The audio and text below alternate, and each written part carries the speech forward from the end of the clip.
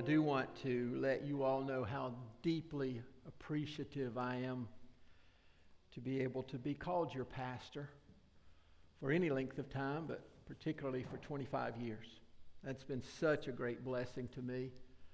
I want to say thank you to Patty and the boys and my daughter-in-laws and my grandkids for sticking with us through all of this and being a part of this season of our lives.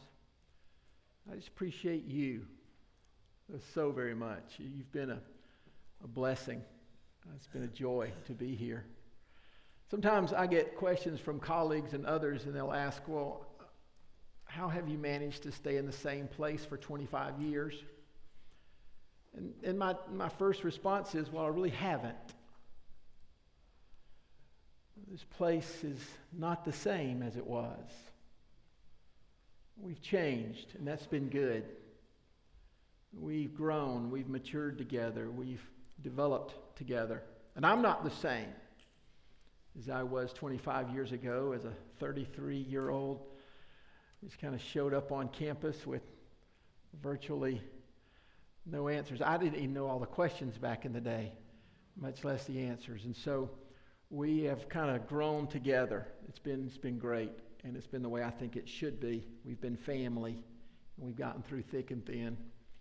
And we're in a thin right now, you might say.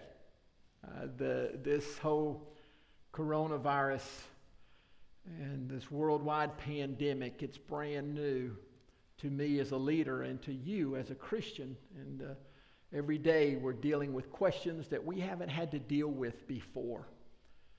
And I want you to know that I'm glad to be in this with you, with the children of God, with my family of faith. It's good to know that we can depend on each other and we can lean on each other during this time. Now, I started a series last week called Restore.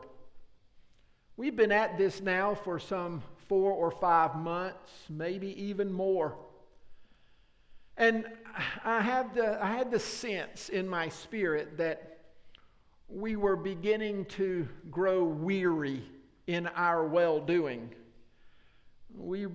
I saw a weariness, not just in the faces of people in the world, but also in our faces, in your faces.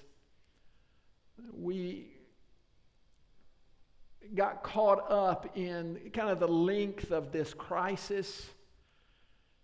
We were being influenced by the reports, by the attitudes of the world. And as I shared last week, it was affecting me as well as a leader and as a pastor, and I realized that I needed revival in my own spirit. And I began to pray that God would give me a new vision and a greater vision for what can we do now during the midst of this crisis. You see, before it was as though we were kind of dug in and trying to wait it out. We were just going to just hold on and wait until the crisis is over, and then we'll get back to our vision. We'll get back to our mission. But God has shown me that we need to be on mission now. That the church of Jesus Christ needs to rise up, and we need to be the forerunners of walking out of the darkness and into His marvelous light. That it is our task and our responsibility, and yes, even our privilege, to be the ambassadors of Jesus Christ right now, to be salt and light in this world right now. It is not as though our vision or our mission has been put on hold, but rather we have been handed a new mission and a new vision by our God. It says to us, rise up and reveal the glory of our God right now in the midst of this darkness. And so this morning, I want to spend a few moments talking to you about a hope that is restored. Hope restored. And I think it's time we understood that God has done something for us as His children. He has given to us something as His children that the rest of the world not only does not experience, but does not fully understand. And that is, He has allowed us the privilege of sharing in His hope of glory. As the children of God, we have an advantage. You see, I want to say a word or two to those of you who may listen to this message and you are not a follower of the Lord Jesus Christ. Let me hold your attention for just a moment. Because you see, one of the things that I hear from those who I share faith with, who are not believers and who are caught up in the things of the world, is the question, why? Why should I become a believer? What's in it for me? Well, I'm going to tell you this morning, if you'll listen carefully to this message, you'll hear what's in it for you.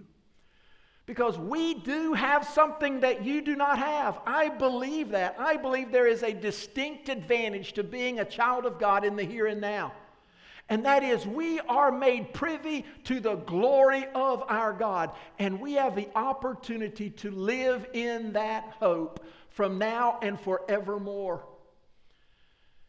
It changes the way we see the world. It changes the way we live our lives today. You see, when I talk about the hope of glory, let me make something very clear, church. So I'm talking about the hope of glory and hope being restored today. I'm not talking about a hope that just looks forward to the sweet by and by. Oh, didn't you love that song Jason just sang? I was all about that. One day we're going to see heaven. And when we all get to heaven, what a joy that will be when we see His face. I'm so excited about that, and I'm looking forward to that.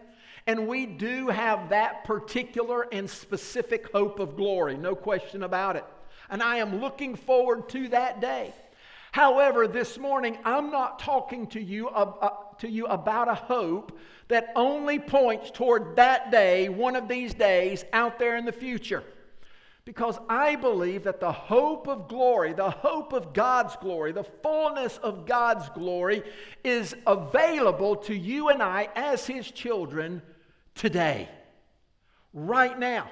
You see, so I'm going to define this hope that I'm talking about this morning, not as something that we look forward to one of these days, but rather as a constant awareness of the presence and power of Almighty God in our lives today. Let me say that again. I don't want you to miss this. When I talk about hope being restored, this morning I'm referring to an awareness, a constant awareness of the presence and power of Almighty God in our lives today.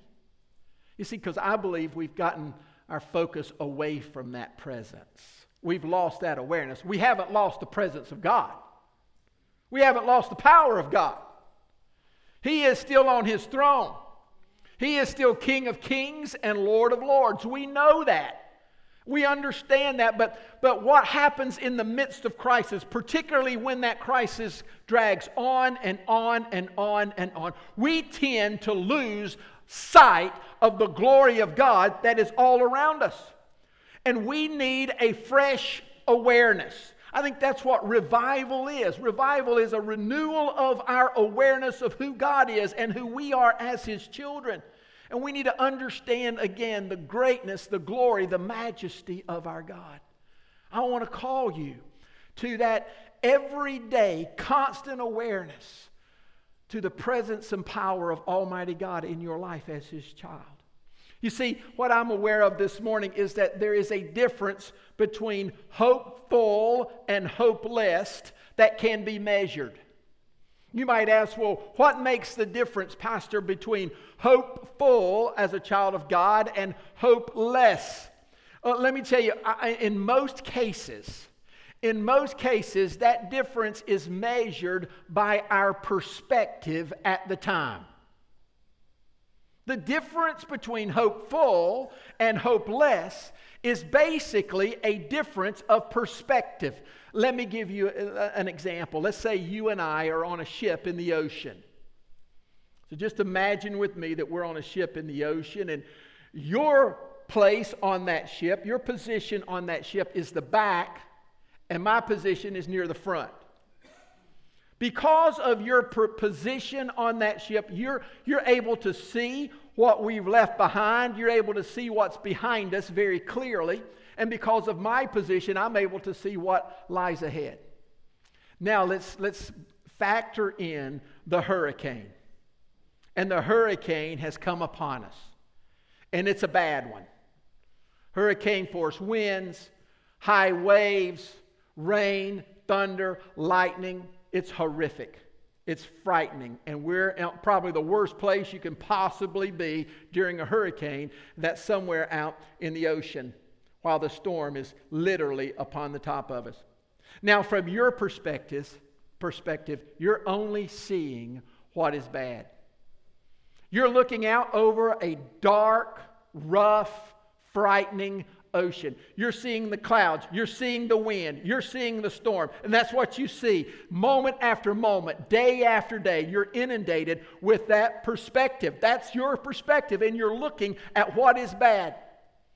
It won't be long before you begin to feel overwhelmed by the fear and dread of the storm that is impending, that is coming down upon you. You won't be able to help it. Your response, your physical and emotional response will be that fight or flight kind of mentality where you hunker down and hold on because you know it's bad and you don't see any way out because the storm is so great.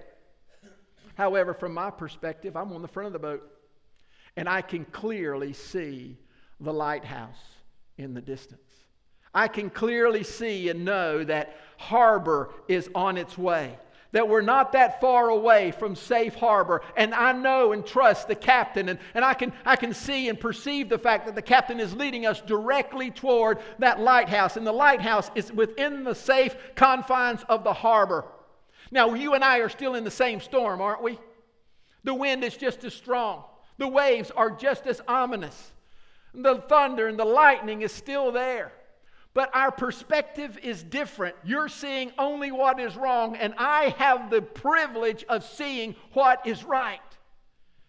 And so I have a hope that you don't have.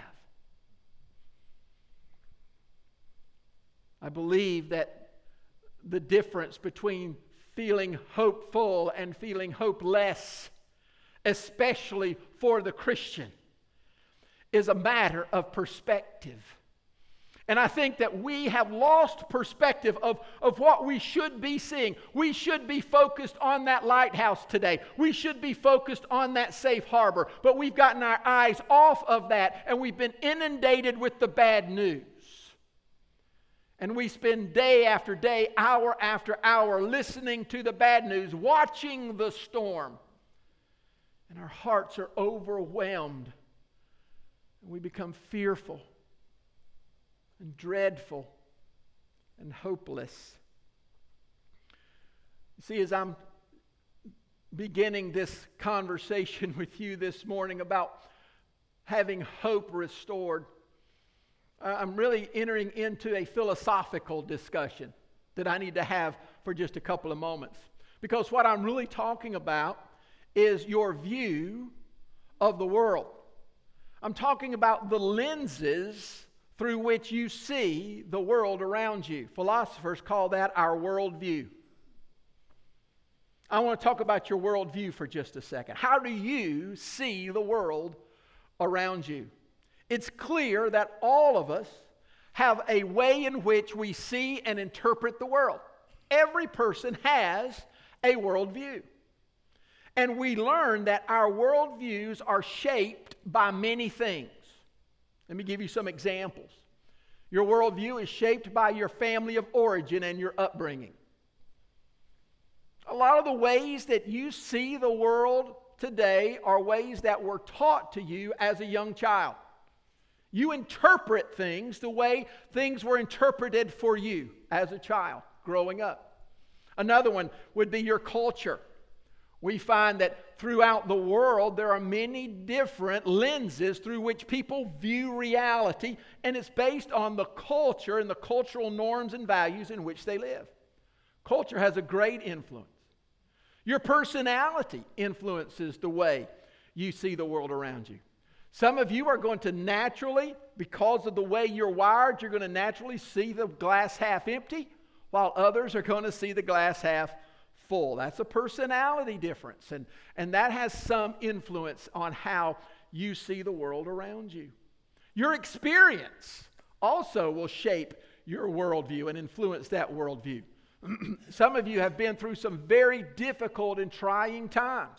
And as you've come through those difficult experiences, you come through and say, you know what? I see things differently now because your lenses have changed because of that or those experiences. So there's a lot of things that influence our worldview. Watch this.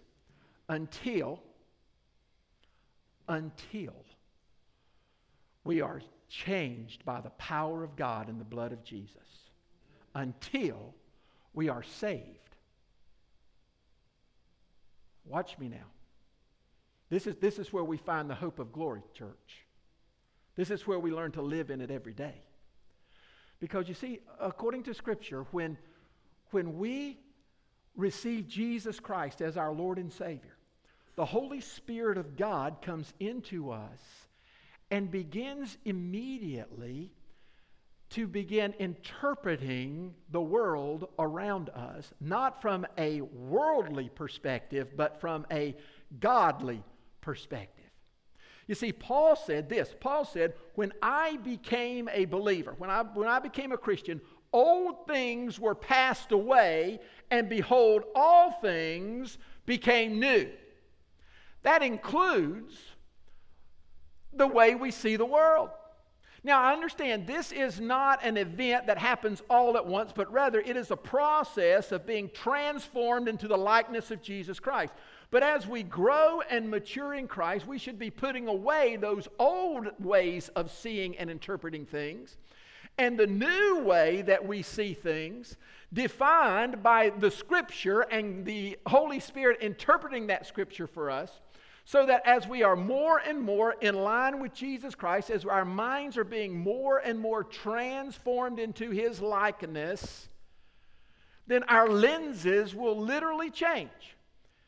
And we will begin to see the world through the lenses of Scripture. When you and I, as the children of God, understand what that means, and we understand what it means to see the world through the lenses of Scripture, we will experience afresh and anew that hope of glory that's not just for tomorrow, but it's also for today. One of the great struggles I think that I see in the Christian church today, and I'm certainly seeing it in the midst of this crisis that we're living in and the darkness that we face, is that so many people want to use their Christian faith as a piece of their worldview or something that informs or edits their worldview. And I'm getting that a lot. People bring all of that other stuff I was talking about, their family of origin, their culture, their personality, their experiences, and that's still a vital way, an important way in which they see the world around them, but they're trying to add some Scripture to it. And I find that to be happening in the church. So people will say, well, Pastor, doesn't the Bible say this? And I'll say yes, and then they'll say, well, I've always learned something different. And I see a dissonance there. And so when we look at what's happening in the world around us, we're fighting between opinions within our own minds, in our own hearts, because we want to hold on to those old lenses and somehow have our faith inform or edit a little bit the new way, the other ways that we see things. And that's not according to Scripture. Paul said those old things were passed away. We've got to take those lenses off. And we got to put on the lenses of Scripture and the lenses of the Holy Spirit of God. And we got to listen to His interpretation of the world. And we learn to see the world from His perspective. And that's when we find the hope of glory. It is by adopting this thing we call the biblical worldview. Now, let me do a sidebar here for just a second. Speak directly to the Christians who are listening to me. As Christians, you need to understand that a biblical worldview, a purely biblical worldview, will create a greater separation between you and those who do not hold a biblical worldview. You need to understand that. Have you noticed already how difficult it is to have a conversation as a believer with a non-believer about some of these difficult issues when they're not willing to accept what you know to be true according to the Word of God? It's a difficult conversation. And typically we want to start with that. We want to say, well, the Bible teaches that. Well, I don't believe the Bible. What is that to me? And now you automatically find some distancing there. And what I'm learning as I try to reach a lost and a broken world is that one of the things that those out there who are groping in darkness, who are living in lostness, one of the things that they cannot do is they cannot see the world through Scripture. They don't have those lenses. And so it doesn't do me any good to try to convince them that I'm right according to Scripture. They won't get those lenses until they receive the gospel message of Jesus Christ. And so what I've learned to do is when I'm having a conversation with other believers, well, most certainly we're going to talk about Scripture. Most certainly we're going to talk about thus saith the Word of God, because that is our joint point of reference. But when I'm talking to a non-believer about these issues, I want to be very careful and very cautious, and I've learned to say, look, I understand that you cannot and do not see it the way I do. However, I want to share with you the one who can open your eyes and your heart so that you can experience this same hope of glory that I have. And you go back to the gospel message. Because that's the message we should be sharing with our lost loved ones. Not what is right and what is wrong according to Scripture, because folks, they're not going to see it. And that's according to the Word. The Bible says that this book is foolishness to those who don't believe. We have to understand that and accept that.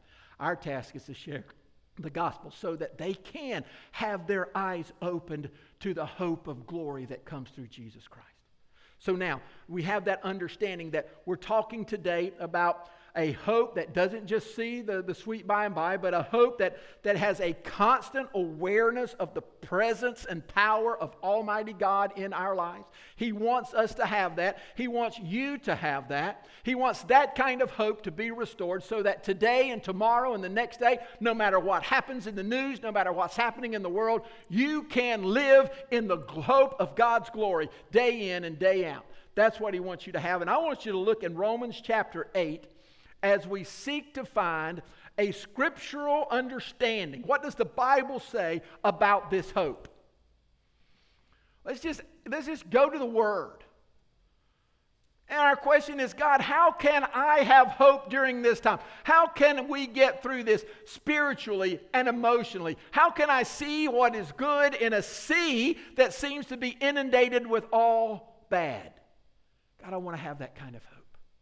Well, listen to what the Bible says. Let's go back to the Word of God. And I want us to begin in Romans chapter 8, verse 31. And here's what he says. What then are we to say about these things? Look this way for just a second. Can we just imagine this morning that God is speaking directly to us through His Word? I believe He does that. I believe that's the reason He gave us His Word, was to speak directly to us through it. And we can spend a lot of time trying to break down what these things were in the first century that he was talking about. And I got to tell you, it's a lot of bad things. It's a lot of difficult things. The latter part of the first century was not the best time to be a Christian in our world. There was a lot of persecution. There were a lot of enemies of the faith. As a matter of fact, most scholars believe that the Apostle Paul wrote the book of Romans while in Rome under house arrest. And he never left Rome. He was beheaded there. But when God speaks to us this morning and He speaks to us about what are we to say about these things, can we agree that for us this morning, these things include the world in which we live today? And we know what these things are. So much brokenness, so much sickness, so much darkness. What can we say as your children, oh God, about these things? Listen to his next most powerful statement. If God is for us, who is against us? How about that? What can we say about these things? Can we start there? For here we see the certainty of this hope. The certainty of this hope. You see, folks, how you might say, Eric, how can you have hope in a time like this? And my answer is simply because I have a God in a time like this. I have an almighty God in a time like this. I have a heavenly Father in a time like this. I have the kingdom of God in a time like this. If God is for us, who is going to stand against us out there? It is an awareness of the power and the presence of God in my life. And you start there to find a restoration of that hope. You see, the certainty of our hope is based on the certainty of our God. The certainty of our hope is based on the certainty of our God. If you believe that God is the Almighty, and then you believe that you are His child, His chosen one, His son or His daughter, you need to understand something. Believing that God is who He is and He allows you to be His child, that belief alone produces hope. The hope of glory. Because what is going to happen to you that is outside the realm of possibilities of your loving, caring, almighty Father? Here we go back to the Old Testament. We see what the prophets had to write about the greatness of our God. Just prophet Isaiah chapter 40. Listen to what he says. In Isaiah 40, verse 28 and following. Do you not know, he asked? Have you not heard?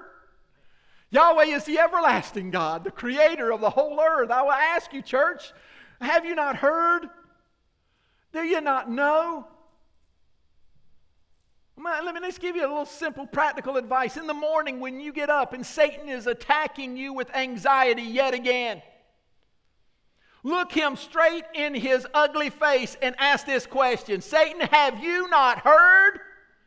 Do you not know that the Lord Almighty is the everlasting God, the creator of this whole earth?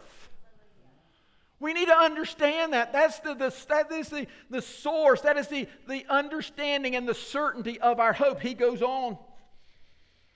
He says, He never grows faint or weary, and there is no limit to His understanding. He gives strength to the weary and strengthens the powerless.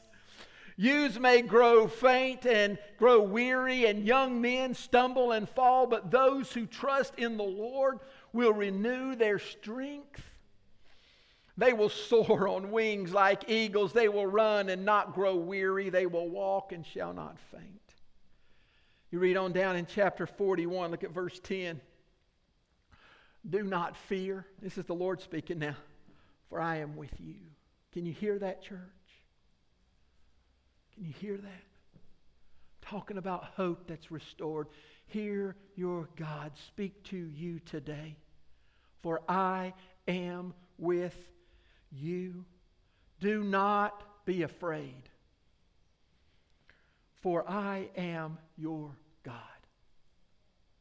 I will strengthen you. I will help you. I will hold on to you with my righteous right hand. You see, the Bible teaches that the certainty of our hope is found in the certainty of our God. And if God is for us, who is it out there who can stand against us? Man, that's one of those drop the mic kind of statements, and let it go. Let it resonate. We need never forget that, church. Because not only does he talk about this, the certainty of our hope, but he goes on and he talks about the champion of our hope. You see, the next question is going to be, well, Pastor, how do we know? How do we know that our God is faithful? How do we know that He's going to get us through? Well, then we look at the example of our champion, the Lord Jesus Christ, who walked through much more perilous times than this, even into the grave, and then walked down after 3 days and became forever and ever the champion of this hope. Look at verse 34 and following. Who is the one who condemns? Christ Jesus is the one who died, but even more has been raised. You get this? He's talking about why we can believe in the glory. He's talking about the one who set the example for us. He also is at the right hand of God. And what's He doing? Tell me, what's He doing? He's interceding. He's interceding for who? Get it, church. Get this. Satan is tempting. Satan is causing all kinds of doubt. Satan is deceiving. But Jesus Christ is the champion of our faith. And I want you to understand, He went into the grave and He came out, and He's not just been hanging around since then. He has been at the right hand of the Father, and He is interceding for you and for me. We can find hope in that. We can understand that He is the champion of this hope. We celebrate Him, and it is by that personal relationship with Him that we find this place of being able to see the world differently. Our lenses change. Now we see the world through the lenses of Scripture, and Scripture reminds us that our God is certain, and He has proven it through His Son, the death, the burial, the resurrection of our Lord Jesus Christ. If you want even more evidence this morning, look over to Philippians chapter 2.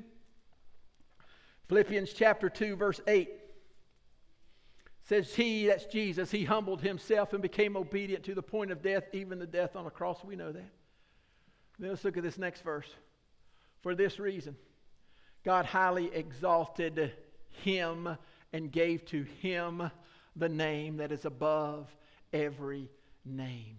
And at the name of Jesus, every knee will bow. Every knee will bow. Of those who are in heaven and on earth and under the earth. And every tongue shall confess that Jesus Christ is Lord, to the glory of God the Father. We read that in Philippians chapter 2. That's why in chapter 4, he can make this pretty brash statement. I can do all things through Him who strengthens me. He is the champion of this hope. How can you have hope in such a perilous time, Pastor Eric? Because of the certainty of that hope, because of the champion of this hope. It's because of that personal relationship with Christ. I want to finish like this. Because on down in this beautiful, powerful passage, we also see the consequence of this hope. You know, I said a few moments ago, I was going to say to unbelievers, what's in it for us? What would be in it for you? To trust the Lord Jesus Christ as your personal Savior. How is that going to matter in your life today? Listen carefully. There's a consequence to this hope. Look in verse 37 and following. In all these things, we are more than victorious through Him who loved us. You remember these things we talked about just a moment ago? And in the first century, he was talking about the things that were happening in and around Rome for the Christian church. Difficult things, but we read this today from our own understanding and perspective of what's going on in the world around us, and we see a lot of things. But he says, in all of these things, we are more than victorious. Not just victorious, more than victorious. You see that bold confidence? You see that bold confidence? You see, I said earlier that it is my vision now to be a part of what the church is doing in this particular time and in this particular moment to lead others from darkness to light. And we need to lead with boldness, with an understanding that we, through Jesus Christ, are more than victorious. But then he goes on, for I am persuaded, it says, verse 38, persuaded. A calm assurance. You're not going to change His mind. And let me just say to you, church, you're not going to change mine either. No circumstance or situation can change my mind because I too am persuaded. That calm assurance.